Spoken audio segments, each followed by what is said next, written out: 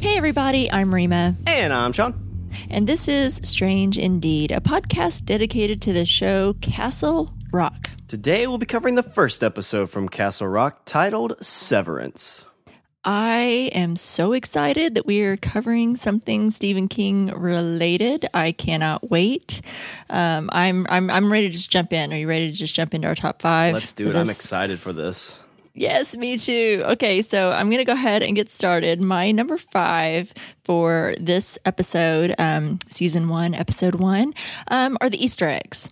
I'm just going to jump in. I have a feeling that this is probably something like this is going to be in my top 5 for the rest of the season because it should almost be a section of this series. Exactly. Yeah, maybe we'll have to think about that instead of me having one of my top 5 dedicated to, which I'm okay with, but definitely a segment to talk about it. And I would love for all of our listeners, because I'm sure I'm going to miss something, between the two of us, we may not catch everything. So I'd love for the listeners to also, give us, the Easter eggs, also anything that we missed or anything that they might have picked up on. So I'm going to just start off. The first one is obviously Castle Rock itself. So I think this one's fairly obvious. If you are a Stephen King fan, this fictional town that is set in Maine has been the backdrop of many of King's works, from Needful Things to Cujo to The Dead Zone. So I think most folks will, clearly recognize this when it was announced in the title of it. They're like, oh my gosh, yes, we know what Castle Rock is.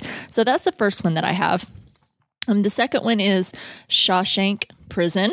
Mm-hmm. Again, another familiar one, and also very central to the plot of Castle Rock is Shawshank State Prison. So the series kicks off, showing the warden, Terry O'Quinn. And we know that Shawshank Redemption, clearly there was the movie, Shawshank Redemption. I think many, many people have seen that. And it's also referenced in It and Dolores Claiborne. And then we have Alan Pangborn. Probably not saying that right. But we got to know his character, and he's also been in other books as well, such as Needful Things and The Dark Half. So there's his name, and I think which one was he kind of big in? I don't remember. He was the protagonist in Needful Things, which I really liked that movie. That was really great. So there's him. And then I have The Marriage of Figaro. So when Warden Lacey, as he's driving through town in his car after he's left his house, you'll hear that famous opera from Mozart, The Marriage of Figaro, playing. And I knew as soon as I heard it, I was like, oh my gosh, I think that's the one from Shawshank. And I was talking about that on our last podcast when we did when we were talking about our favorite works from Stephen King. And I was talking about Shawshank Redemption. I was talking about one of my favorite scenes ever. And that was when Tim Robbins, Andy Dufresne was in the office and he cranks up. He's got that record playing and he cranks it up out of defiance. Yeah, that's the same record that he was playing was Marriage of Figaro. So I thought that was really super cool. And this one, this might be a bit of a stretch, but I'm going to throw it out there anyway. You guys let me know, and Sean, you let me know if you agree that this one could be a possible one. So 1991, they show this in the beginning of the episode that was the year that young Henry Deaver disappeared. And 1991, so the number 19 is a cosmic symbol in the Dark Tower books. And so I don't know if that, 1991, being 19 and then like 19 backwards is any type of relevance at all. But I think it's just kind of interesting that they chose that specific year for this little inverse. So no, I could see it. Yeah, when I saw that, I had a very big feel of like Dreamcatcher. Like it felt very Dreamcatchery to me. Yeah, I agree. Yeah. So what do you think about at the very beginning when the original warden was taking a ride in the car, the dog that came out? Do you think that was a Cujo reference, or do you think that was just a dog? I don't know. I kind of struggled with that whenever I first watched it, because I saw this dog come up, and when I first saw, just the head of it coming up, cresting over this hill, and I was like, oh my gosh, is that going to be like a Cujo thing? And then I looked and I was like, oh, that dog is not a St. Bernard. Doesn't look anything like Cujo. So I don't know that it's supposed to be directly related, but I also don't. I'll admit I don't really know what that meant. Mm-hmm. That dog coming across, as he's getting ready to, meet his end, and he's, sitting there, and he kind of just smiles and gives like this like little nod. I don't know really what that significance is, if anything, but I thought, well, I guess it could be, but if it is, I don't know. I thought it was a bit of a stretch. Is that one that you had, or did you have any others listed? It's basically just those two, kind of like the Dreamcatcher kind of feel. When they're going into Shawshank, that's kind of, there's a lot of mist. So I don't know if that's just a subtle nod to the mist. But then the dog itself too, I was kind of like, I mean, again, I was looking for it to be a Saint Bernard, and I didn't get a lot of great shots at it. But from what I did see, I'm like, yeah, it seems too small, doesn't seem big enough, and it doesn't seem like it's got like ketchup all over its face. Right. Yep, but still super cool. It could still, I mean, it possibly could. Maybe they didn't want to be obvious about it by having a Saint Bernard. I mean, clearly most people have, a lot of fans of the movies and books have either read the book or seen the movie. So maybe it would have been maybe too obvious. And I know that that's not really the route that they're wanting to go with this show. They want to give like nice subtle nods, because clearly this is like the Stephen King universe. But I don't think they want to be so obvious about it. So yeah, well, that's what I'm gonna like. Like, I think they're gonna, if they do a couple things that like casual Stephen King fans kind of catch and seem like, oh wow, that's cool. But I'm expecting like those deep cuts, like you mentioned that Mozart playing, like that's from a movie, Alan Pangborn being in multiple things, like those are deep cuts that most people won't know, and that's what I'm excited. Like, this is a show that you could go to like YouTube and like watch like 20 different, all the Easter eggs in Castle Rock, and probably catch like a new one in each thing. Agreed. Yeah, that's why I'm really excited for, other folks that are our listeners that are watching, and can, maybe throw out some others that either they know for sure or they're theorizing about. I'd love to hear them all, because I'm just so excited to geek out over this show. For sure. Being a fan. So that's my number 5, just some Easter eggs. What's your number 5? All right. So my number 5 is just simply the new warden. So we open up to a very gruesome way to take one's life. It is a Lincoln guillotine, if you will. Yeah. Like when I saw him doing that, I was like, oh, that's going to be pretty quick. And then as he drives off the cliff, I'm like, oh, well, wait. Oh, yeah, I bet his head's gone. Yeah. That's a surefire way to make sure that whatever you're doing is going to happen. I know. And I was so confused at first. I kind of blinked or something. I don't know if I was like scratching my nose, had my eyes closed for just a second or two during that scene. And I got really confused. And when it showed the rope tied around the tree and how it was like kind of bundled next to the car, I thought it was tied to the car. I gotcha. And I was like, why? If you're going to drive off a cliff, why would you want to? Yeah, why do you want to tear your bumper off? That doesn't make any sense. So I'm like, what's happening? And then because you don't see the noose right away. He's sitting in his car, and he's like contemplating what he's going to do. And then you see the noose, and I was like, oh my God, that's going to happen. He's going to do it. And so I'll admit I was totally confused there for a minute and did not know what was happening. So. But and then I was devastated. Oh my gosh. I thought he was going to be. It seems like there might be a lot of flashbacks with him, but I thought Terry O'Quinn was going to be a pretty big part of this. At least that's the gist I got from the previews. Me too, and I think it's probably going to be previews. I don't think that he may not have a large role. It seems like we've got a pretty good cast kind of spread throughout. There's going to be a multiple cast that's going to have lots of equal time. I think a lot of the story is going to be centralized on Henry Deaver, but it seems like there's a pretty good cast so far. And I was shocked that we lost him so fast in the series. But I think you're right. I think he's going to pop up in some flashbacks. But in some capacity. I'm really interested with this new warden, because we find out that they've lost, I think, the last 4 Shawshank wardens while in office. At least 2 of them sounds like they took their own life, because as they're walking in, he's like, oh, and you can see the bullet hole right there from where and she's like, I don't need to know that. Yep, and they were talking about Warden Norton, who is from the movie Shawshank Redemption. Yeah. But what's interesting about all this, too, is this new warden you kind of find as they make a discovery in the Shawshank cells. They're very much okay with covering things up, because you learn in here. I don't know if you learned this from the original movie. You might have, and I might have missed it. This is a private business. This is a private prison. It is I think it's just called private prison, private sector prison. It's not state funded. It's like for profit now or something. It's a for profit prison, which I have all kinds of objections to when it comes to things like that. Because when you hear her walking in, they're talking about, oh, if you can increase enrollment by 20%, you're going to get an X number, like a 6-figure bonus or a 1 point some $1 million bonus. Yeah. And to me, that's just super, super like scary and dark to think like, okay, well, these people really don't care about rehabilitation. They just care about the bottom line. Exactly. And that's where you find out that there's this whole cell block that is unoccupied. And, instantly this new warden sees dollar signs. I guarantee it. Mm-hmm. And as we learn with the discovery down there, there's another discussion I think that's very telling with the warden is they talk about like, oh, well, we could take this kid and just drop him off outside of the county lines.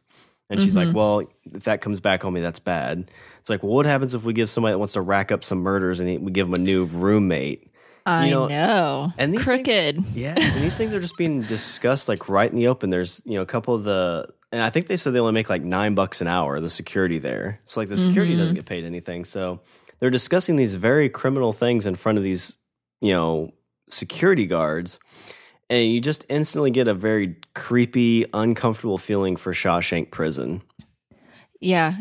If it didn't leave you with enough uncomfortable feelings just from watching the movie, this will definitely do it. Is it mentioned in the movie that it's a for-profit prison? I think that from what I understood in the TV show here, that this was a new development because that's why Terry O'Quinn, Warden Lacey, was going out the door and that she was coming in. I think that, even though he's committed suicide, I think he was like being not fired, but maybe maybe forcibly retired because they mentioned those 2 guards that found, and well, he doesn't have a name, so he's the unknown prisoner is how I'm referring to him now. But they were mentioning that he was getting a severance package, plus he had his pension. So if he's getting a severance package, that means they're like, dude, we're going to let you go and we're going to bring in new management, so to speak. Yeah. So I think he was out the door anyway. So I think this was a new development because then his wife, Warden Lacey's wife, mentioned in the beginning, she's like, you should have allowed this buyout years ago. Oh, yeah. So well, that's one of those things. Seems like he probably knows something he shouldn't, obviously. And this is kind of like hush money. But it's interesting to see like this is a very corporate type of prison because the warden, when they're having this discussion, the first thing is like, well, do we need to bring this to the board? And I think that was before I realized it was a for-profit. My ears perked up. I'm like, it seems kind of odd for there to be a board for a prison. Yeah. And, she kind of mentions like, well, you don't get on the board by bringing problems to the board. And so very much she is looking to climb that corporate ladder in basically a place where there's supposed to be more rehabilitation, but it's a business of prison.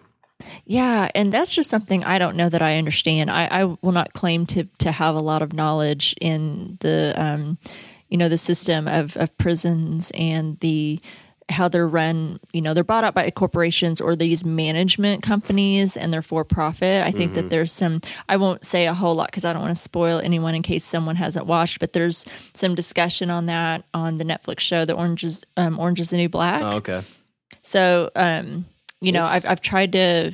That was like my first introduction to even knowing that there are these big corporations that buy out prisons and run them like as a corporation and for profit. And I'm like, I will honestly say I didn't even know that could happen. That shows you how much I read the news, folks. It's depressing. It's probably been like 5 or 10 years, but I kind of got introduced to that concept because again, when I first heard it, I'm like, wait, what? Like how's that legal? Like that doesn't make any sense to me.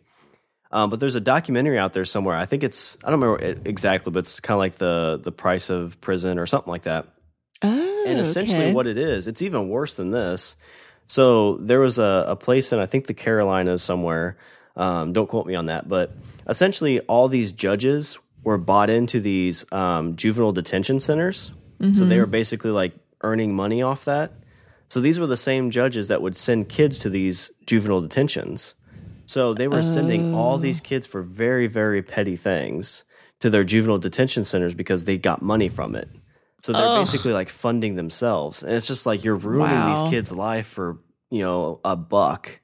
And that, again, isn't that a conflict of interest? I just don't understand how that can be illegal and how people be okay with it. But I'm guessing it's probably a smaller area and it's probably older time too. Like I'm sure I know there's a lot of push for getting rid of this, like kind of privatization of prisons.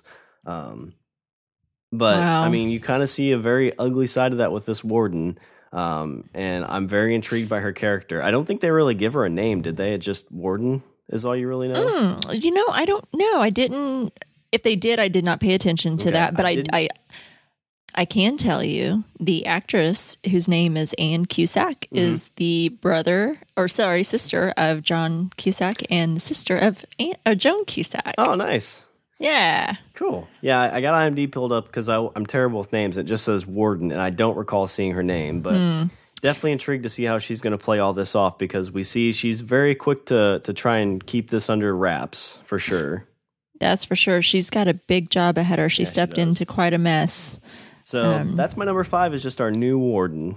I like it. I think she's interesting as well. And I don't know, her type of character in a Stephen King novel, I don't think she's going to have a very good time in this series. Just the way I know how these characters end up in these dramatizations. So my number 4 is, we've talked a little bit about him already, is Warden Lacey. So we meet him, and I was so excited to know that Terry O'Quinn was in the series. I love him so much. He is my John Locke from Lost. Yeah. I mean, he was between him and Jack, and I know people are probably going to be like, oh my God, what? But yes, Jack and John Locke were my favorite characters in Lost, and I loved him so much in that series. And then I've been a fan of Terry O'Quinn's for a long time. I was a fan of his even before Lost, and then of course I went bananas while he was in that show as well, and then other things that he's been in since then. So I was uber excited to see him in this series because I'm a big fan. Super bummed that within like the first 10 minutes he commits suicide. Yeah. But I do think we'll probably see him in some flashbacks, as we did at the end of the episode. We saw him in a flashback. So I'm hoping we get a little bit more of him. That'll help me. But I was shocked. I mean, they really put out this scene that we've already talked about where he plunges off of this cliff and basically decapitates himself. And I was shocked because I felt the scene itself was shocking. As I mentioned, I'm sitting here watching, you see his car parked in front of this cliff. He's got this rope tied. And as I said, I was confused I was like, if you're going to plunge off a cliff, why would you have it tied to your car? That's not how you bungee jump, Warden. I was like, I don't know what's happening here. Why would you do that? And then it became clear. I know I'm a little thick, people. I'm a little bit slow on the uptake sometimes. I admit that. And then I saw the noose and I'm like, oh my gosh. And I don't think I've ever seen that before where usually you just plunge off a cliff. But I guess if you want to make sure that you are dead and dead is dead, then that's definitely a way to go. And again, I think it's worth questioning that they, like they did in the series or in this episode, is, what we learn later is he was going to have a nice severance package from this, this prison, and he was getting a really nice pension. So why did he kill himself? Why did he leave behind his wife who's blind? And I mean, I think it clearly probably has something to do with the unknown prisoner, right? So. Yeah, we get that pretty clearly at the end that he was the one with the bucket of cigarettes. Yep, and he's talking to him and clearly tells him to, hey, when you're found, tell him to find Henry Deaver. So, clearly he knows something. It's got something to do with that. But I just thought that was just interesting. I thought it was shocking. I thought it was sad. I was sad to see him go because I really thought he was going to have a bigger part. So that's my number 4 is Warden Lacey and that mystery and what he's involved in, because clearly whatever he's tied into has to do with Henry Deaver, because he's doing this act at the place where Henry Deaver was found, and then he's hiding this prisoner, whoever this person is. I'm calling him a prisoner. He may not even be a prisoner, or like technically like he doesn't seem to be like a Shawshank prisoner, but he is being kept prisoner in this tank that he's found in.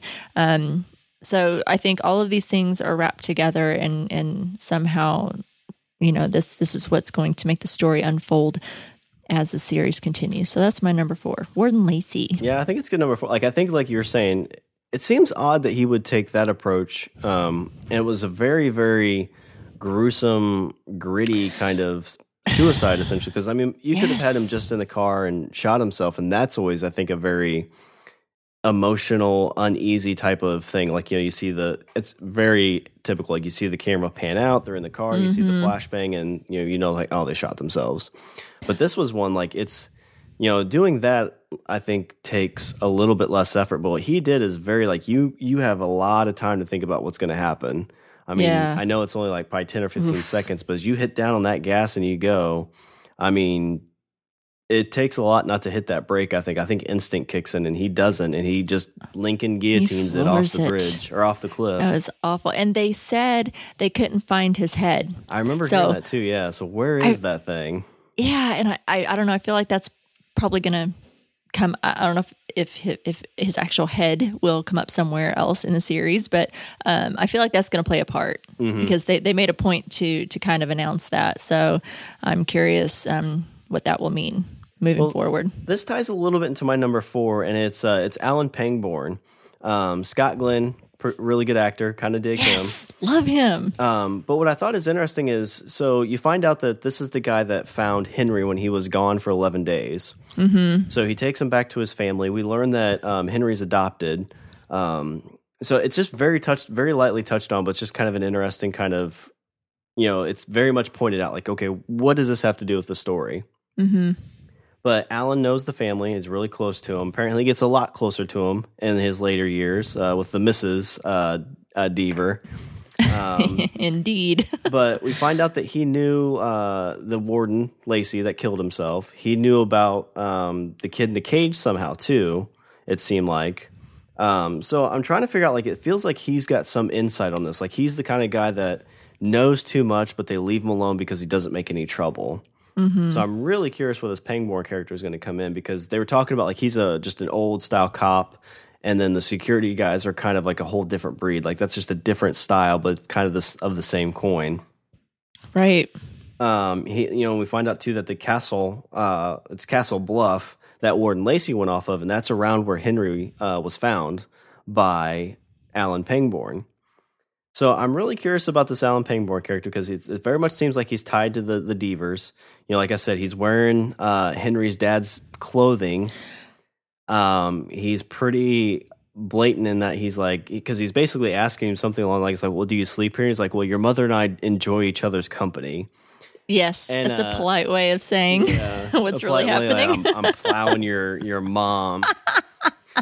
Which, I mean, is like, you're like, oh, you're a dick. But then it's like, my mom has Alzheimer's, Like, have some self-respect. It's like, in one way, it seems nice that someone is somewhat keeping an eye on her, because it looks like she's nearly burning the house down. She's got that cast iron skillet on the stove that, is about to I don't know if cast iron can catch on fire. Last time I tried to burn the house down, it was with a different type of skillet. So, I mean, at least it's nice that someone's kind of keeping an eye on her, because clearly she is suffering from some form of dementia, and has fired her, or gotten rid of in some capacity, her like home health care nurse that was keeping an eye on her. So, yeah, I don't know. If he seemed like a really good guy. We meet him, and like you said in the beginning, he's a lot younger when Henry Deaver was little and missing. And I found it interesting. He introduces himself, as the sheriff, and he goes, "I'm a friend of your mother's." Yeah. Well, and that's what threw me off too, because I was like, oh, because they saw a picture when Henry got back where his father had passed away, or at least you kind of, but I didn't see the year. So I was like, oh, well, maybe his dad's been dead for a long time. But yeah, like, you find out when he's discovered or found, Henry is like, he's like, oh yeah, I know your mom. Your dad's a jerk, but So maybe this companionship's been going on for a lot longer than we know. I was gonna say, what kind of friend was he back in the day? And he's the one, that goes and when Henry comes home and he's taking him home, and the mom comes out. Clearly a different actress than Sissy Spacek. She's a lot younger there, but. I thought that was interesting. I thought, well, what kind of a friend? And then now you're even another kind of special friend, that's kind of basically moved into the house, or at least stays there frequently. So I don't know. And yeah, like you said, he seems to know some things, and he's very suspicious of Henry, because he kind of eyeballs him when he's like, oh, well, do you know where he did it? Castle Lake. And, he's like, where we found you. And, and it's like he almost doesn't believe Henry, which it seems like most the people in town really don't believe his story because, he seems to have, like, he doesn't remember what happened and, doesn't know what happened to his dad, and people blame him for his dad's death. So, maybe, Alan Pangborn's not believing him much either because he just kind of looks at him like, So... Yeah, and the only other thing I'll tell you, so it kind of goes back to the 1991. I'm trying to figure out why Pangborn was out in the woods because it didn't look like he was wearing much of his sheriff outfit because I thought, well, he kind of looks like a cop, but it didn't seem like he had that kind of get up on. He loads his pistol. So when he found the deer, I was kind of like, well, maybe is he hunting? Like, because you can hunt with revolvers, like that's a thing. And while he was sitting there drinking his coffee, it almost seemed like maybe he was going out there for some ulterior motive for himself. Like maybe he was going out there pondering his life and was like, okay, I'm going to do a Warden Lacey, 17 years before Warden Lacey did. And the one thing I thought was super creepy, and I don't know if you've ever been out in the woods, like during dusk or dawn or like, 'cause I hunt a little bit. So I get out there really early. So you start seeing the sun come up. And when you get that wind and you can hear it coming through the trees from far away, that's one of the eeriest things ever. Because you can hear it, and from far away, you can kind of start seeing the trees move. And it's almost like a mist or a creature or something like coming towards you. And like you're just waiting for that opening where the woods are for something to come plowing through, and it's just the wind. It's one of the creepiest things ever. And you kind of got that here where he's sitting there drinking his coffee on the other side of the lake where that wind just started coming his direction. Yeah, no, I don't do the woods very well. I'll admit that. I think the woods are beautiful, and it probably depends on the type of woods that you're in. But like in our area, which you kind of share that same kind of environment that I do as far as the types of trees and things like that. In the woodsy areas, I don't do well, and I never really have. It's always kind of creeped me out. And then I watched a little movie called Blair Witch Project, and that pretty much did me in forever, on top of every other scary movie that I've ever seen that is set in the woods. But once Blair Witch came around, no, thank you. I always heard noises out there that freaked me out. That was one effed up noise too. That reminded me of something out of Lost. Yeah, I think there was a couple of little Lost references in here too. If you kind of, it might be a little bit of a stretch, a couple of them, but you can kind of see it if you're just casually watching a little bit and you've seen Lost. But it kind of reminded me of that. When you would watch Lost and you'd hear those noises, I'll try not to spoil anything for anyone, but you'd hear those noises, and I was like, ooh, it sounds like from Lost, and no thanks. So yeah, I totally get what you're saying, and I try to avoid it if possible. Can y'all tell I'm scared of a lot of things? I don't know. I talk about being very fearful. There's a lot of things I tend to avoid, placing myself in certain situations. But yeah, it's my number 4. Is just another interesting character. It's this Alan Pangborn. I like it. I like his character, and I love Scott Glenn. I've been a huge Scott Glenn fan probably since I was little. I've had a big crush on Scott Glenn for a long time. I like him. Good number 4. So that he kind of ties into a little bit in my number 3. It's kind of short and sweet, but just the characters so far. There's probably going to be more that we're introduced to, but who we've been introduced to so far that I'm really enjoying. So we've gotten Warden Lacey, Henry Deaver, this unknown prisoner played by Bill Skarsgård. I'm sure we'll talk more about him.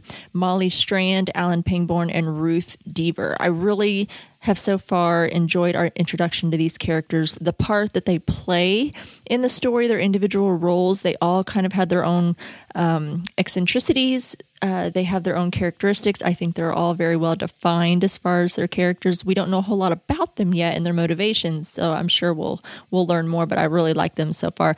Also, they're really great actors. I mean, we've talked already about Terry O'Quinn.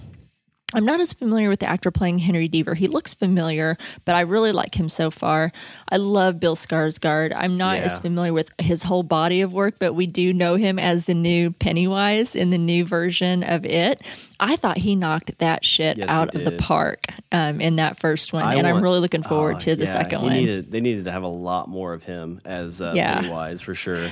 Absolutely. So I'm hoping we'll get, I think we'll probably be seeing more of him. I don't know how big of a role, because like I said, I think this is more, without reading any spoilers, I've tried to, not read anything that I shouldn't, But from what my understanding is the story is mainly going to focus around Henry Deaver, and then all of these other folks as well play a part. But I really love Bill Skarsgård. I think he's just brilliant. He lost like 30 pounds for this role. Oh, right? really? He looked. Yeah. I mean, his arms looked fairly muscular. His arms looked good. The dude is ripped, that's for sure. And he still seemed to have some musculature and some good muscle definition. But man, I heard he lost like 30-something pounds. I thought, this dude is not a big dude. I mean, he's a pretty average size kind of guy who's kind of lean already. And I'm like, dude, how did you lose 30 pounds? Yeah. That doesn't seem healthy. But anyway. Well, Skarsgård's, I mean, you look at his brother. His brother in True Blood was freaking ripped. Oh, Jesus. Do not get me started. On him. Like, screw oh the my Hemsworth. God. Give me a Skarsgård. Those Skarsgård brothers are killing it because you had, he was in True Blood, Eric Northman, just beautiful, beautiful man. And, then you've got Bill Skarsgård. He's absolutely adorable. And then did you watch Westworld, the second season? Yeah, I'm about halfway through. So Gustav, their other brother, he plays what's his name? Something Strand. Okay. His last name's Strand, and that he's the guy that the corporation sends. Oh, yeah, yeah. I don't want to say anymore because some folks might not have seen Westworld yet. But anyway, he's one of the big corporation guys in Westworld. His name's Gustav Skarsgård. So those Skarsgård guys are everywhere. So anyway, really enjoying Bill Skarsgård and his work so far. I've been a fan of his since the new It. Molly Strand, I think she's very interesting, so I look forward to seeing more of her. And then, of course, we said Alan Pangborn, Ruth Deaver. So I think that they all bring this richness and this depth because they're all really great actors. Molly Strand, I can't think of her name, the actress's name. I had it on the tip of my tongue. She's really great. I've seen her in other things. And she was in the Stephen King miniseries Rose Red. Oh, okay. That was really good. So she played a part in that. And then, of course, Ruth Deaver, played by Sissy Spacek. I mean, holy hell, if you don't love some Sissy Spacek, the original Carrie folks, then I don't know what to do with you or how to save you. So anyway, that's what I'm loving so far about how we've been introduced to these characters, how I think the characters are really great. I look forward to learning more about them. And of course, the actors who are putting life into those characters. I think that's so important. You've got to have a really great actor to put some life in these characters, and it really brings a richness that I'm loving. For sure. Yeah, and I just looked, all of mine are really actual individual characters, my numbers. I just realized that, but so my number 3, because it's very intriguing, like you're getting just little pieces of everybody. Mm-hmm. And my number 3 is, I don't remember if they said her name. I think her name's Mary, but it's the woman that you just basically get right from the beginning, and they just call her MILF. MILF. It's this chick, she rolls up. She's talking to the high school kid. She's buying some drugs. Obviously, she doesn't have enough money to buy all the drugs because Obamacare is not around anymore. He got I can't remember what he said, but no copays. Yeah, no copays. So $40 get you this. And she drops a little sweet line to him. It's like, well, you have to have kids to be a MILF. And so the kid's like, whatever, man, whatever, lady, old lady, go back to your whatever you do, knitting. Yep, she's like, I don't really care. And like that was kind of an intriguing thing. We figure out that she sees Henry, so she knows Henry somehow. Mm-hmm. And I'm thinking like high school or a school or something like that. But we get a very, very interesting scene with her, and we see her walking down to her basement, and she has a box. And this is kind of what I'm gonna enjoy a lot of with this, but I hope.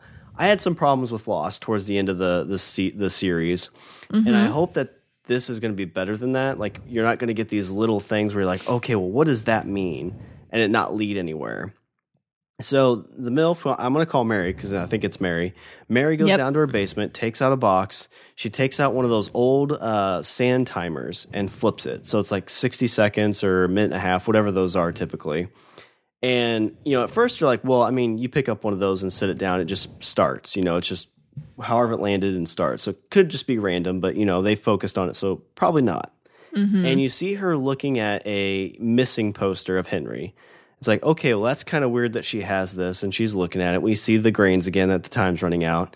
And then she pulls out a shirt of what I'm guessing is his from when he was a kid. Yeah. And she's very focused on this thing. and she hurries up and gets everything in right as the sand's finishing up. So I'm trying to figure out, like, is she only allowing herself this amount of time to look at this stuff?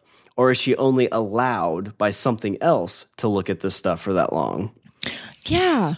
Those are really good questions. And that's in my notes is, so why is she setting the timer? What's it for?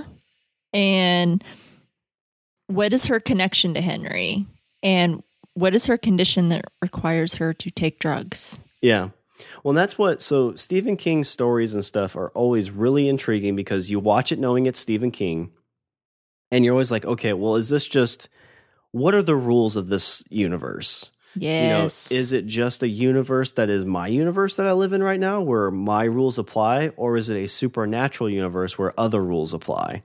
Yeah. And that's what you're watching here. So you're trying to figure out, like, okay, wait a minute. Is something supernatural allowing her to do this? Is she tied to Henry somehow supernatural? Or is she just, not all there and there's something wrong with her? Like, is she somebody who's escaped like an asylum type of thing? So again, it's very short. You only get a little bit of it. And what's interesting is you're getting a lot of these characters. When I saw her the first time, I kind of logged it away. I was like, oh, well, that's kind of odd. And then like half an hour later, 30 minutes later, you see her again. You're like, oh, I kind of forgot about this lady. Like, what the heck's going on here? Mm-hmm. But it definitely left an imprint on me when we followed back up with her. So Mary's somebody that I'm going to keep a very close eye on because I feel like she's going to have a big part to play in this season. I think so, because I think she does, like I said, that's one of my questions is what is her connection to Henry? She had quite a reaction to him when she saw him getting off of the bus. That was quite a visceral reaction that she had to seeing him and did not look interested in him seeing or recognizing her. She tried to skulk down into the seat a little bit. She immediately made sure that she turned the other way in the opposite direction of the bus and where he was. So she had a reaction at seeing him. She didn't want him to see her.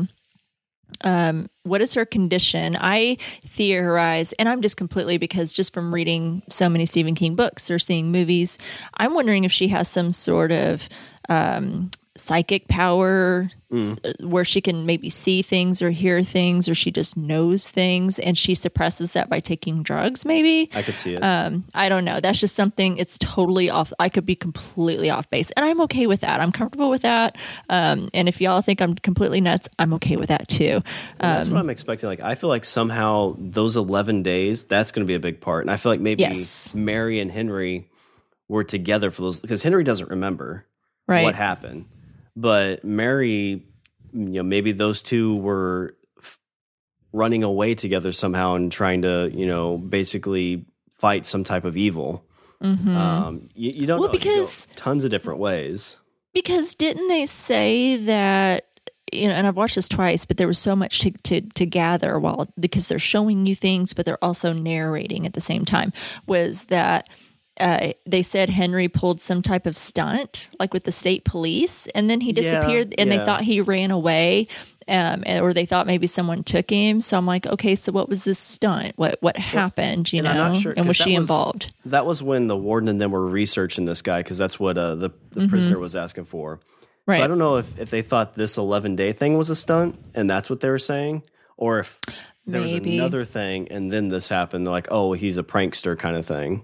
Maybe that's where I was missing that connection, but clearly she's got some sort of connection. It has something to do with him being missing, because she's pulling up this missing poster and this jacket that appears to be a young boy's jacket. Mm-hmm. So I agree. I'm going to be watching her as well. I think she's a really fantastic actress and seen her in lots of things. And I think she's going to be play a big part. Because like I said, I think a lot of this story focuses or centralized. At least you've always got this one central character. I think it's about all the characters. Just like this town is like a character of itself. That's one thing I didn't mention is I feel like the town of Castle Rock, like the fictional town, is also its own character. I think it kind of lives and breathes on its own as well. So I think the town is also a character, but I think it's going to be mainly centralized around Henry Deaver. She clearly has a connection, and I'm interested to see where that goes, how that plays out. But yeah, my number 3 is just Mary and kind of what her story is, I guess. Looking forward to it. Okay, so my number 2, like you, kind of focused on some of the characters and getting a little bit more detail, is Henry Deaver. So we find out he did disappear in 1991. Don't know if that means anything or not. Thought it was interesting that his dad was found frozen with a broken back and dead after 3 days. So was his dad out looking for him? And what killed him, Yeah, I good wonder. question there. I kind of got the gist I got is that he was still alive when he came back, but his mom was the only one that came out to see him, right? Yeah, I think his dad was dead by the time he was found because he tells him, or Alan Pangborn, he's like, what happened to your dad? You know, he was found frozen, so he was clearly out and exposed to the elements because we find out it is like 11 below, and I don't even want to imagine what that's like. No thanks, people. I don't do well in the cold. He was found frozen with a broken back, and he was dead after 3 days. And he tells Henry, he said, you were gone for 11. And he's like, you have no frostbite. Were you inside somewhere? Ooh, and the creepy thing about that is in his hand. So this is my number one. Mm-hmm. But in Henry's hand, it has, I think it was some kind of like humanoid looking thing. Yeah. I don't know if it was a toy or if it was just snow, like carved snow. It looked a little bit more like a figurine, like it was carved. So I could be wrong, but it looked like a little white figurine that's what he was holding in his hand after he was found. And I thought that it was interesting that when Henry is sharing that dinner with his client who's getting ready to meet her end on death row, she shares with him her first memory. So she's like, well, what about you? What was your first memory? And he tells her it was that song that he heard when Alan Pangborn found him. And it's like, well, that's interesting that, so that makes me question, does he have some sort of amnesia to everything that happened prior to his disappearance? Does he even remember anything that happened up to that point, or after that point when he's found again? As he acts like he doesn't remember being gone for 11 days, and he's saying that that's his first memory. So it's like he doesn't remember anything prior to his disappearance. He doesn't remember anything that happened during those 11 days, and his first memory is when he was found. So that was weird. Just a thought. So I wonder if this is going to be an interesting parallel, because the prisoner that they found doesn't seem to know anything about himself. Yeah. So it's kind of like a parallel, even though he's a little bit older. I'm wondering if that's going to tie together in any way. You know what? In the Stephen King, you were just talking about the rules, what rules apply in this universe. And I'm looking at it going, okay, so we've got the creepy factor. I think this is very creepy and suspenseful that you have in a lot of your Stephen King worlds and books and movies and universe. I feel like we've got a little bit of some supernatural or paranormal maybe activity happening here, because if you notice, we talked about Alan Pangborn when he is sitting outside those woods, and I agree with you. I don't think he looked very much like a sheriff. I didn't take him for, a sheriff straight off when we saw him until he said so later. So he's sitting on the edge of the woods, and we were talking about that noise that you hear like across that lake there, which was totally creepy as hell, scared the hell out of me as I'm watching it. And then all of a sudden, and you can see the lake, you can see the woods, and then you turn away, and all of a sudden, boom, there's Henry standing in the middle of the lake. So clearly he just kind of sprang out of nowhere. So was he in some other dimension? Where was he? Was he lost somewhere and someone just poof, delivered him out there? So that leads me to believe there's some sort of other dimension or paranormal or some type of strange activity. It reminds me so much of Lost. It just really does. It's got that gist. Weird. Yeah, definitely. Yeah. So that's my number 2 is Henry Deaver, just going into a little bit more. I'm just curious where the rest of this is going to go, and I'm looking forward to unpeeling this story more and more. Yeah, and this was actually my number 1. I think you touched on most of everything I have. The only thing I kind of thought was interesting is when he first goes to see his mother, and they hit really hard that she has dementia, because he shows up and she's like, oh, well, did you bring your chainsaw to cut some of the brush or whatever? Yeah, she's not even surprised to see him. It's like, I don't even know this. And she's like, oh, well, don't worry, we all were immigrants once. And he's like, Mom, and she's like, no, don't worry, I'm not like that. I actually adopted a black kid. He's like, Mom, it's me. Which, a whole you think of like the sad and real scary types of things in life. Like that's real. Like, could you imagine being adopted by a family that's not of your ethnicity, and that could happen. I mean, it's bad enough when they don't recognize you, but what if they even more so don't recognize you? That's a whole scary part of life that, sometimes I think I'd take monsters over that stuff. Exactly. Yeah, it's interesting how they bring these two differences together. You've got this scary element, paranormal stuff. You don't know what's quite happening. It's weird. It's mysterious. But then you've got like the real life scary stuff when people do have dementia. That is a horrible, Alzheimer's and dementia are so damn horrible for families that have to deal with it. And, I've experienced it a little bit myself, and it's just really sad. And I agree with you. I think I'd probably rather take some of that scary paranormal stuff over that real life, horrible diseases that affect people.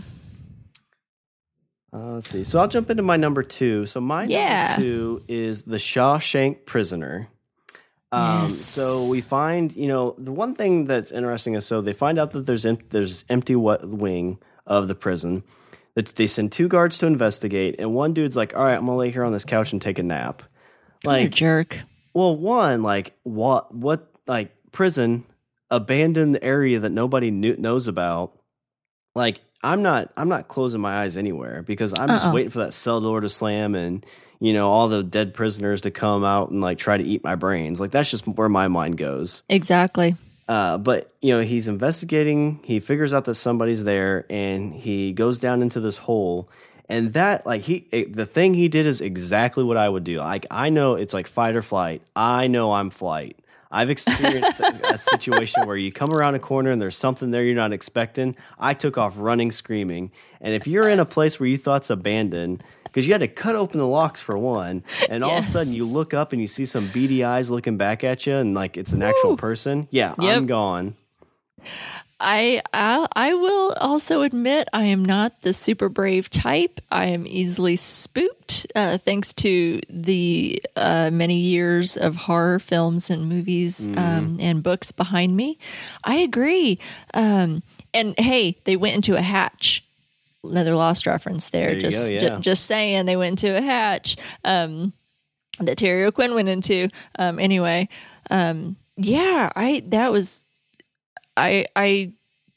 am just curious, these 2 that got recruited, these specific 2, you'd think that there would be a bigger group of folks that would be going to check that out. I don't know. I thought that was just a little interesting why there was only those 2. And then, he discovers this little prison in the prison. It's like a cell within the prison. And I'm curious how that got built, because if this was in some type like that took some, I would think that would take some work. How do you do that? Piece by piece. And we saw the bucket of cigarettes, so you know that Warden Lacey had been going there for a while. So this kid had to have been there for a bit. He didn't seem to really understand modern things very well, like the shower. He didn't really understand. So either A, he's never really seen one, or B, he's been locked down there a really long time. Now I'm mad at myself. I should have done the math. What'd they say, 87? Nobody's been down there since the fire, and was it 87? Something like that, 87 or 89, somewhere in there, yeah. So like 87, 89, somewhere in the like mid-late 80s. Henry disappeared in 91. If that kid was in his 30s, like I would expect him to be, he would have been born about 86.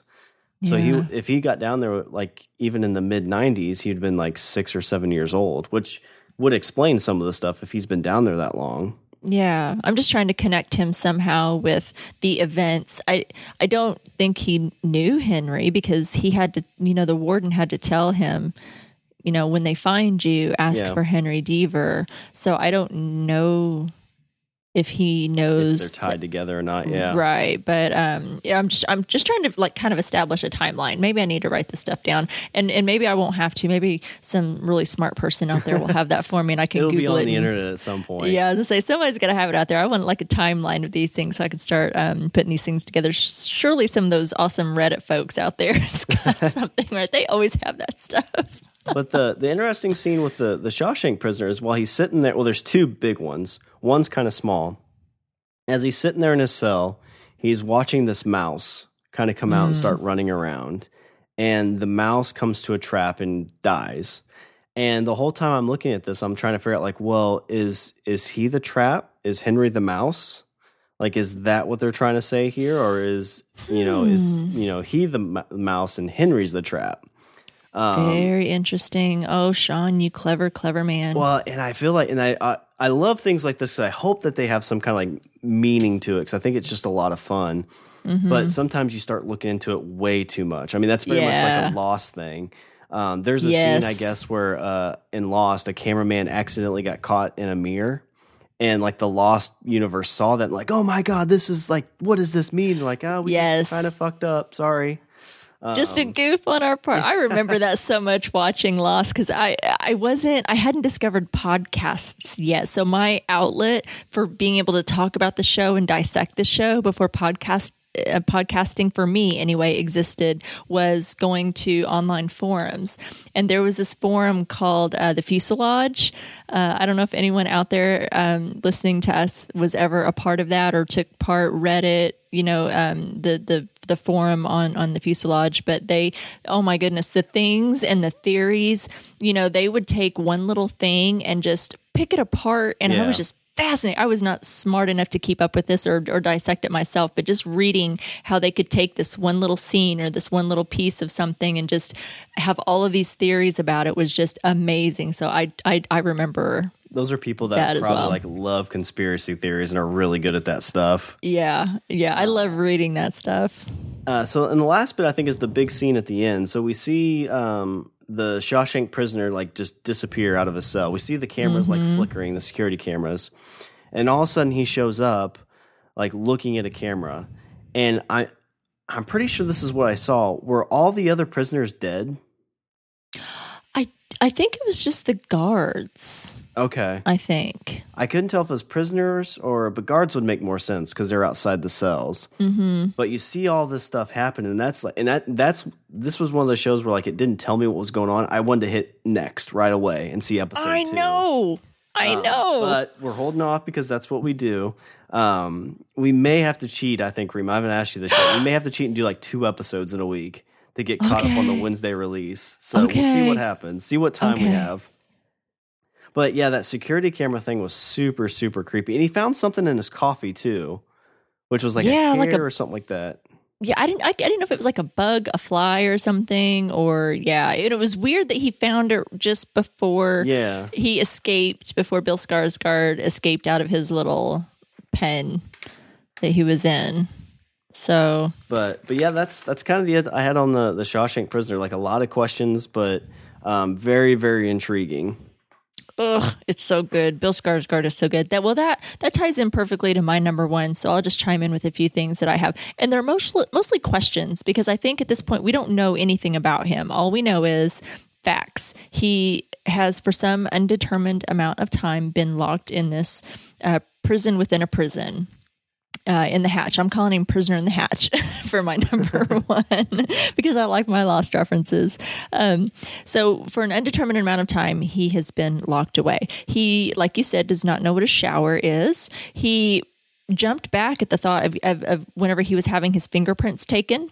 Like he was really spooked, oh my gosh, what is that? And that guard kind of gave him this look like, what the hell's wrong with you? We're just scanning your fingerprints, Have you not seen this before kind of thing? Yeah, and he seems kind of, and he seems really wary of everyone. He's not talking.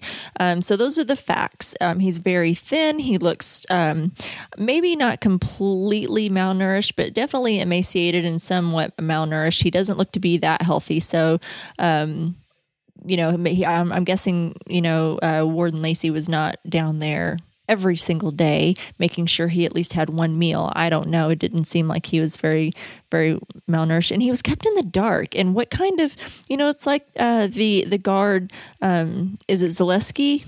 Was that his name? Yeah, Officer Zaleski. Yeah, and he, if anyone else noticed or has watched the show Shameless on Showtime, he was Mickey on Shameless. Yeah. Did you watch Shameless? I watched the first season, yeah. Okay, well, he was Mickey. Loved Mickey and Shameless. Loved Shameless altogether. So I'm thrilled with this spattering of great actors and folks that I love in this series. I'm loving it. So he's Officer Zaleski, and so he's, asking that question like, gosh, what do you think it does to a person being down here? I can't even imagine. So we know he's been kept in the dark, kept prisoner. Only Warden Lacey knew he was there. Those are facts that we know. There's probably more. So I just have questions. So who is he? How long has he been down there? And why is he there? Mm-hmm. Is he human? I mean, valid question. I don't think that he's truly human. There's something about him, because how did he get out of that cell that he was in? What the hell did he do to those guards so quickly? Did you notice his eyes, that they looked like permanently dilated or something from being in the dark? And then they were like rimmed in red. Mm-hmm. Not sure what that was. Again, it's Stephen King. Like, he could be a vampire. He could be a werewolf. He could be a demon. He could just be a dude. He could just be some poor dude. Yeah, God.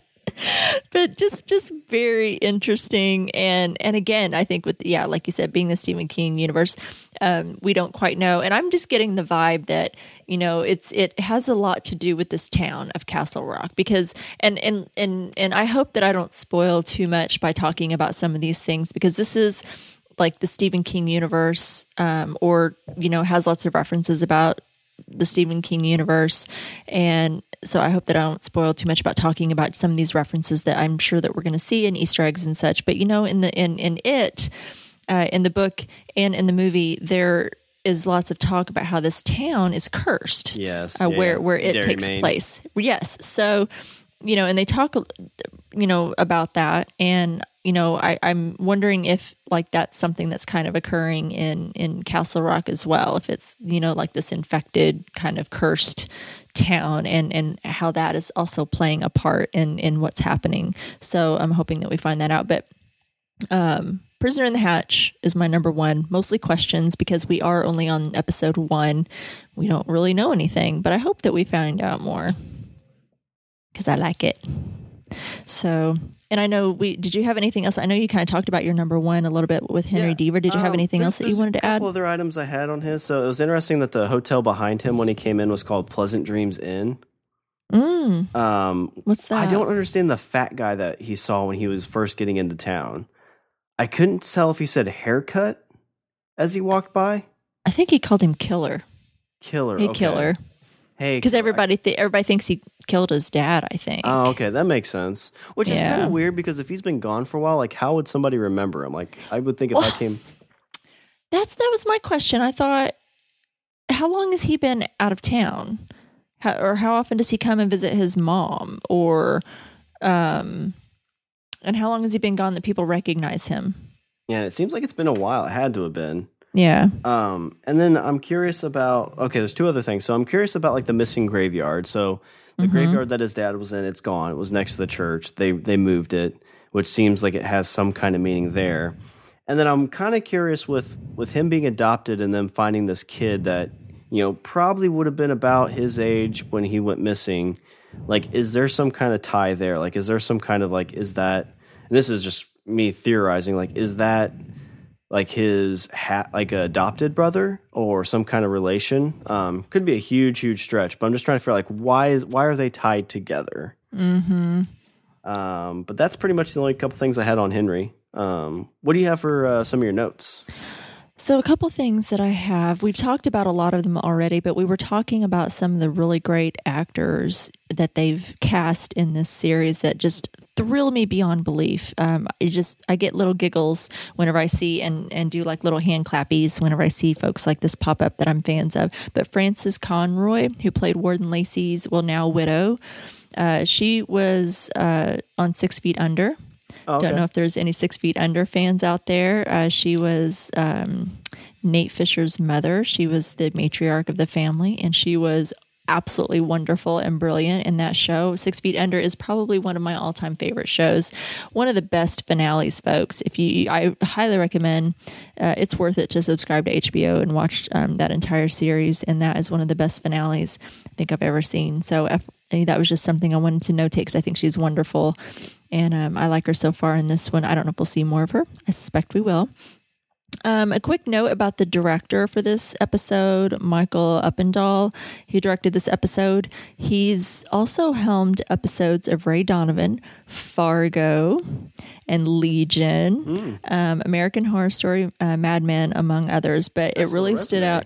I know, but I saw Fargo and Legion, and I just got super excited because I'm a huge Noah Hawley fan. And if you've ever listened to us or any other podcast, you know that Jason from the Walking Dead cast and I had a podcast about Legion. And if you've listened to that, you know how big of a fan that I am. So I thought that was worth mentioning. I thought, well, that's great. He's got, like you said, a great resume.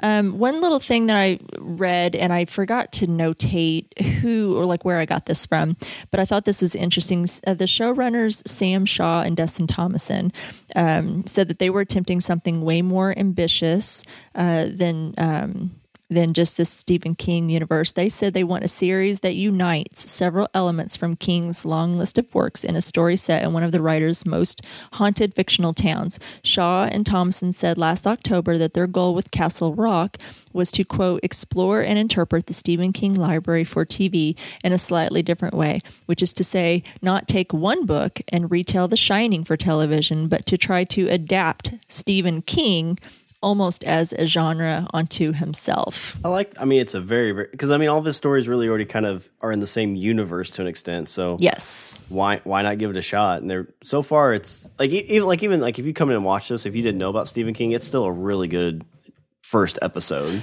Yes, and I think that was something that they had mentioned as well. Was they didn't want to just like they're trying to blend all of these things. They want people who maybe are not very like. I don't know. If you don't know, even if you don't either read his books, watch his movies, or anything like that, you probably know who Stephen King is. He's been around a gazillion years, and he's just a part of our culture. But they wanted to make this show for folks who maybe weren't big Stephen King fans, maybe aren't familiar with his work, so that way you can come into it and enjoy it. Also for folks that are casual fans, but also some of us hardcore fans that, you know, that way there's something for everyone. And I really like that. I think with the first episode, they've done a good job. I agree. So that's all the notes that I have. Did you have any notes to add? Okay, I had a couple. I wanted to note that I felt like this looked like a Stephen King movie. There's a handful of movies, or most of his movies have a feel and a look. I think of like It, the miniseries, Carrie, The Shining, stuff like that just feels like it's got like a grainy kind of just look to it. I agree. I thought they did a great job with that. The Gator Farm was kind of interesting. I know Henry goes there, and again, it's kind of a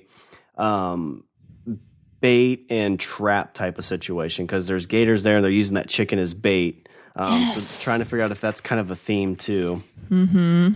I want to touch a little bit on the old lady he was helping that was getting executed. He seemed to have a lot of compassion for her. Her meal was burgers and fries with Cheetos, a lobster tail, and something else. I can't remember what the other thing was. Was that cereal? Things. Yeah, cereal. And that's what her story was. Like her first memory was Cheerios. And it was kind of, I think I caught this correctly, but she's talking about like she didn't know what happened after death. She's like, well, is it just like a tape that gets erased?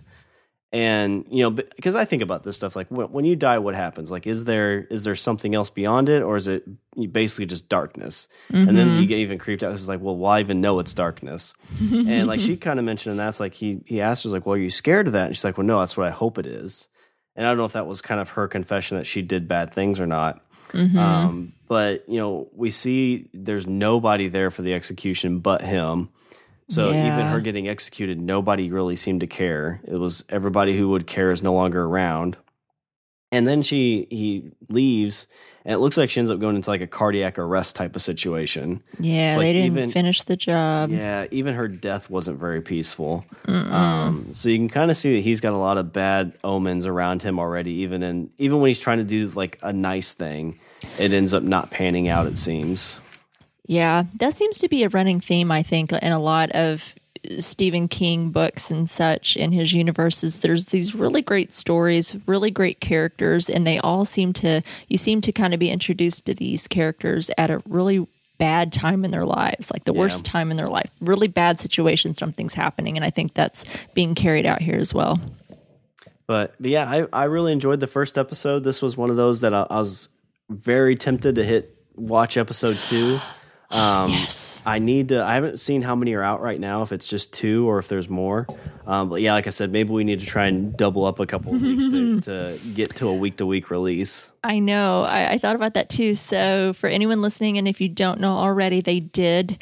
So we're recording on the day after that it was released on the 25th is when it came out on Wednesday on Hulu. So they released 3 episodes, and that was, I believe, intentional on Hulu's part to try and hook you instead of giving you that one episode. Because sometimes it takes people an episode or 2 or 3 to kind of really get roped in and hooked on on a series. So they released 3 on the 25th. Then they are releasing, it's a 10 episode altogether in the series. So they've released the first 3. Then they're going to release week by week every Wednesday with a total of 10 episodes. And from my understanding that since Handmaid's Tale just went off the air with season 2 wrapped up a couple weeks ago, I think it was. This is kind of taking the place of Handmaid's Tale on that Wednesday time slot on Hulu, and they are releasing week by week, so you can't binge it, at least until it's all the way over. You can't binge it. So y'all are stuck with us, just like me and Sean watching week to week. You know, you're stuck with us watching week to week. But I agree. I think we need to discuss what we want to do to kind of get caught up for that 4th episode that gets released next week. So I don't know. We'll talk about that offline. So good notes. Did you have anything else? Nope. That tidies it up. Sweet. I like it. Really good insights, Sean. You're blowing my mind with some of your tie-ins. So before we get to the news, you're just knocking the head off my shoulders. We'll find your head some other time. It's out there somewhere. It'll make its way back around. So gory. Before we get to the news, a quick word from this week's sponsor. So, are you on a health and fitness journey? Why not get paid for it? 10 women are needed who want to get paid to share their health and fitness journeys on social media. You don't need to be in great shape. You just need a passion for helping others. No experience necessary. Trainings are included. You do not need to be a hard worker and self-motivated. You can email insideout.fitlife1@gmail.com for more information. Yeah, so this is something I came across a little bit ago. So Rima and I both work out, and my workouts, I'm not going to lie, have gotten pretty stale. I was doing the same typical workouts I've been doing for the last 3 or 4 years, and I've kind of been going down in weights, and I've just been kind of doing more of like I'll lift, and I'll play on my phone, watch TV, go back to do a set, and just not very motivated to do it. And I'm not a person that likes the not Bowflex, but like the P90X like videos, I always think of just like the dude that wore the spandex in the 80s. That's what I always think of when there are these things. So I begrudgingly tried one of these out, and it's always got a corny name, but there's one that's like beast mode is what they call it. And it's mostly weights, and it's a good workout. I've been working up a really good sweat. I'm about a week and a half into it. So even if you don't want to just join this for a monetary reason, you can also reach out to insideout.fitlife for just these type of things. So you can learn how to get access to these videos, learn to get some nutrition things, and then even just kind of join their groups where they kind of do these different workouts and kind of keep yourself motivated and held accountable to keep your workouts up. So I not the person that would rah-rah something like this, but so far a week and a half into it, I really, really enjoy it. So hopefully if you're kind of finding your workouts are getting a little sluggish, check that out, and hopefully that can kind of help get you kicked in the butt to get that beach bod ready. Woohoo! Yeah, I love that. I always change up my workouts. I'll do the same thing for a little while, and then I get so bored I have to move on. So and I think we're not all geniuses on nutrition and the types of workouts to do. I love I think it's really good to get out there and educate yourself, and this I think is really interesting to go out and get some help. I mean, you're not expected to know everything, so go out and get some help for those things and get healthy. Heck yeah. Sometimes it's not all about looking good. Sometimes it's just about being healthy and live your best life. I don't know. I've been watching a lot of Queer Eye, so if I make a lot of those references, that's where it's coming from, people. All right, awesome. So let's start with the next news item. Sean, do you want to read that one? All right, so this comes from Entertainment Weekly. So it's an interview with producer J.J. Abrams. So Entertainment Weekly asks, what ran through your mind the first time you heard the pitch? J.J. says, it immediately felt like something I wanted to see. The conceit of a different dimension that connected Steve's work just immediately felt to me like the richest, fertile ground for stories that are completely fresh for people who aren't avid fans, and yet for those who are. There would just be this entirely different level of resonance. It felt, I guess, like a thrilling and robust idea, and because it was being pitched by Sam and Dusty, it felt like it would be handled in an A-plus way. You've brought King to screen before with 11/22/63, also on Hulu. When I spoke with Sam and Dusty, they both said your enthusiasm helped garner Steven's approval. What was it like getting Steven on board for something that wasn't going to be a direct adaptation?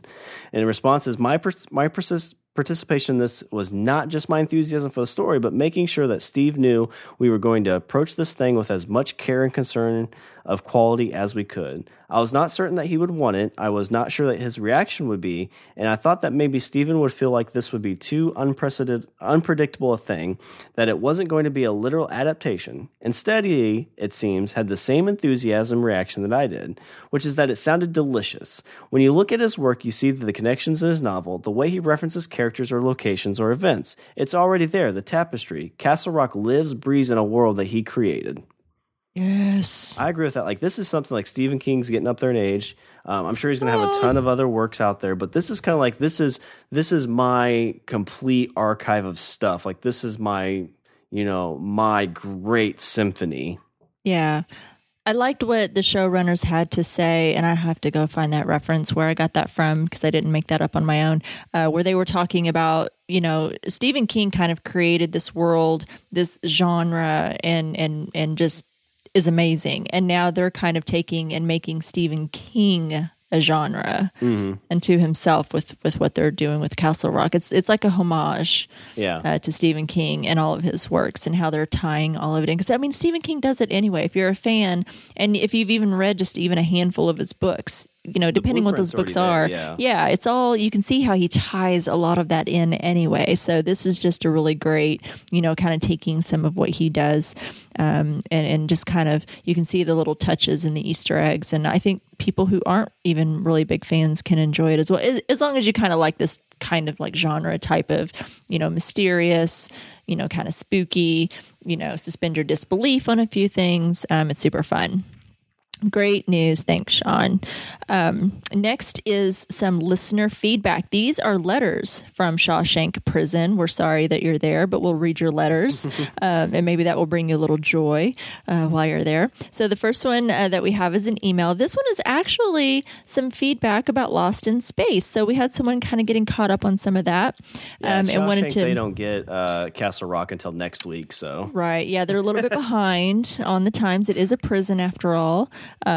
So this person says, hello, I finally got to Lost in Space and I'm listening to episode 5, the one where you said it's not a binge show. Well, it is after episode 5, amazing arcs and drama. Thanks, Daniel.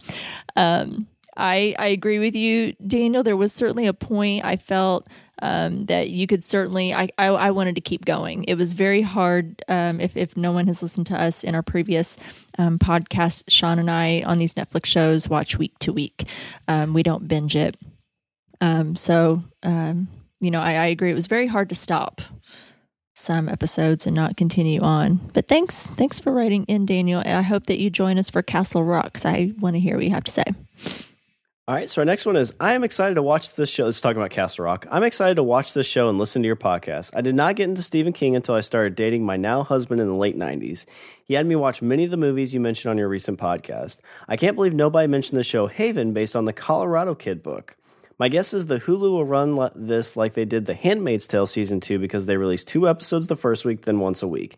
Keep up the great work. Thank you, Sally. Well, thanks, Sally. Thank you, Sally. She's introducing me to something new. I was asking her about that show, Haven, because I hadn't heard of it. So we were emailing about that. So thank you, Sally, for letting me know about that. I hope that you continue to write in for Castle Rock. So thanks. We also have from our good friend Steve a voicemail. Hey, Raymond, Sean, it's Steve.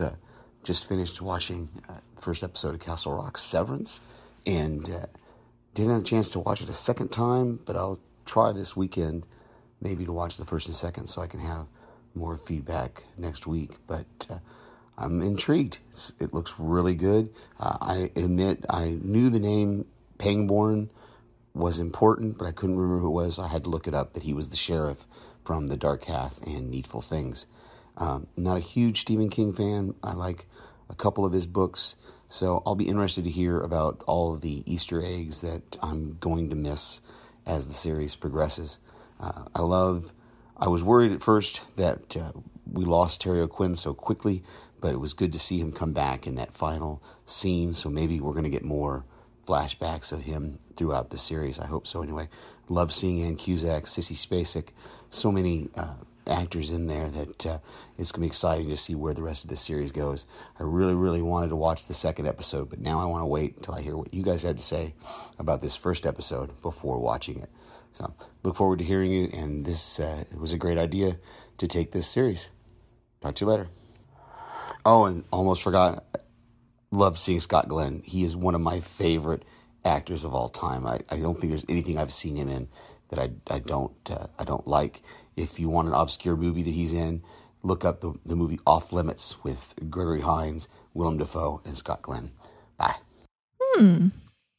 Thanks, Steve. I will check that out. Everybody, we love emails, we love tweets, we love Facebook posts. We also love our voicemails. So if you get a chance, you can just record yourself on your app. I think all the phones have a voice memo app. Take that MP3, email it to us, and we'll get you on the show and give you a listen. So thanks, everybody, very much for the listener feedback. We absolutely love it. Yes, I love you guys. I love interacting with you guys on Facebook, on Twitter. I love it when you guys email me. Well, us, but I answer most of them, I believe, because Sean's a busy guy. He's got to build up that bod, and he's too busy. he's working out. I got to avoid that dad bod. I know David Harbour has kind of got dad bods back in, the limelight, but I don't want that dad bod. I know, and when I'm supposed to be working out, I'm reading emails from our listeners. So you guys are bad influence. No, I love you guys. Please continue to write in. We're really excited to have you along this journey with us. Thank you all for taking the time. We love it. All right, so next week we'll be reviewing the second episode of Castle Rock titled Habeas Corpus. So Henry gets a new client at Shawshank Prison. That's all we know. That's all you're getting. That's it. I think we could probably take a gander as to who that prisoner probably is, right? Yeah, probably. Or this new client, sorry. Yeah. All right. Well, we are really excited for you to travel to Castle Rock with us. While visiting, you can follow us on Twitter at StrangeTcast. You can like us on Facebook at www.facebook.com/StrangerTcast. And you can check us out on Instagram at strange_indeed_pod. You can email us at strangerthingscastpod@gmail.com. And you can also find us on the TV Time app. You can find Strange Indeed and a bunch of other great podcasts like Legion at podcastica.com. Go out and leave a review for Strange Indeed or the other great Podcastica podcasts on Apple Podcast. Say nice things. Make sure to also check out Sean and his other podcast, The Language of Bromance. Comes out every Sunday like clockwork. You can set your clock to it, people. Yes, 3 a.m. every Sunday morning. Yes. Oh my gosh. I don't know how you do it. Speaking of other podcasts, we'd love for you to go to podcastawards.com and nominate Language of Bromance for the Podcast Award Comedy category, and Strange Indeed, that's us, for the Podcast Award under TV and Film. Yes, and this ends at the end of July, so July 31st is the last day you can go out and nominate. So please, if you haven't already, go out and nominate Language of Bromance and Strange Indeed. We'd really, really appreciate it. Send lots of hugs and kisses your way if you do. Please, please. And thank you. All right, well, that's our show, episode 47, Severance. Until next time, I'm Rima. And I'm Sean. And Elizabeth in California is Strange Indeed.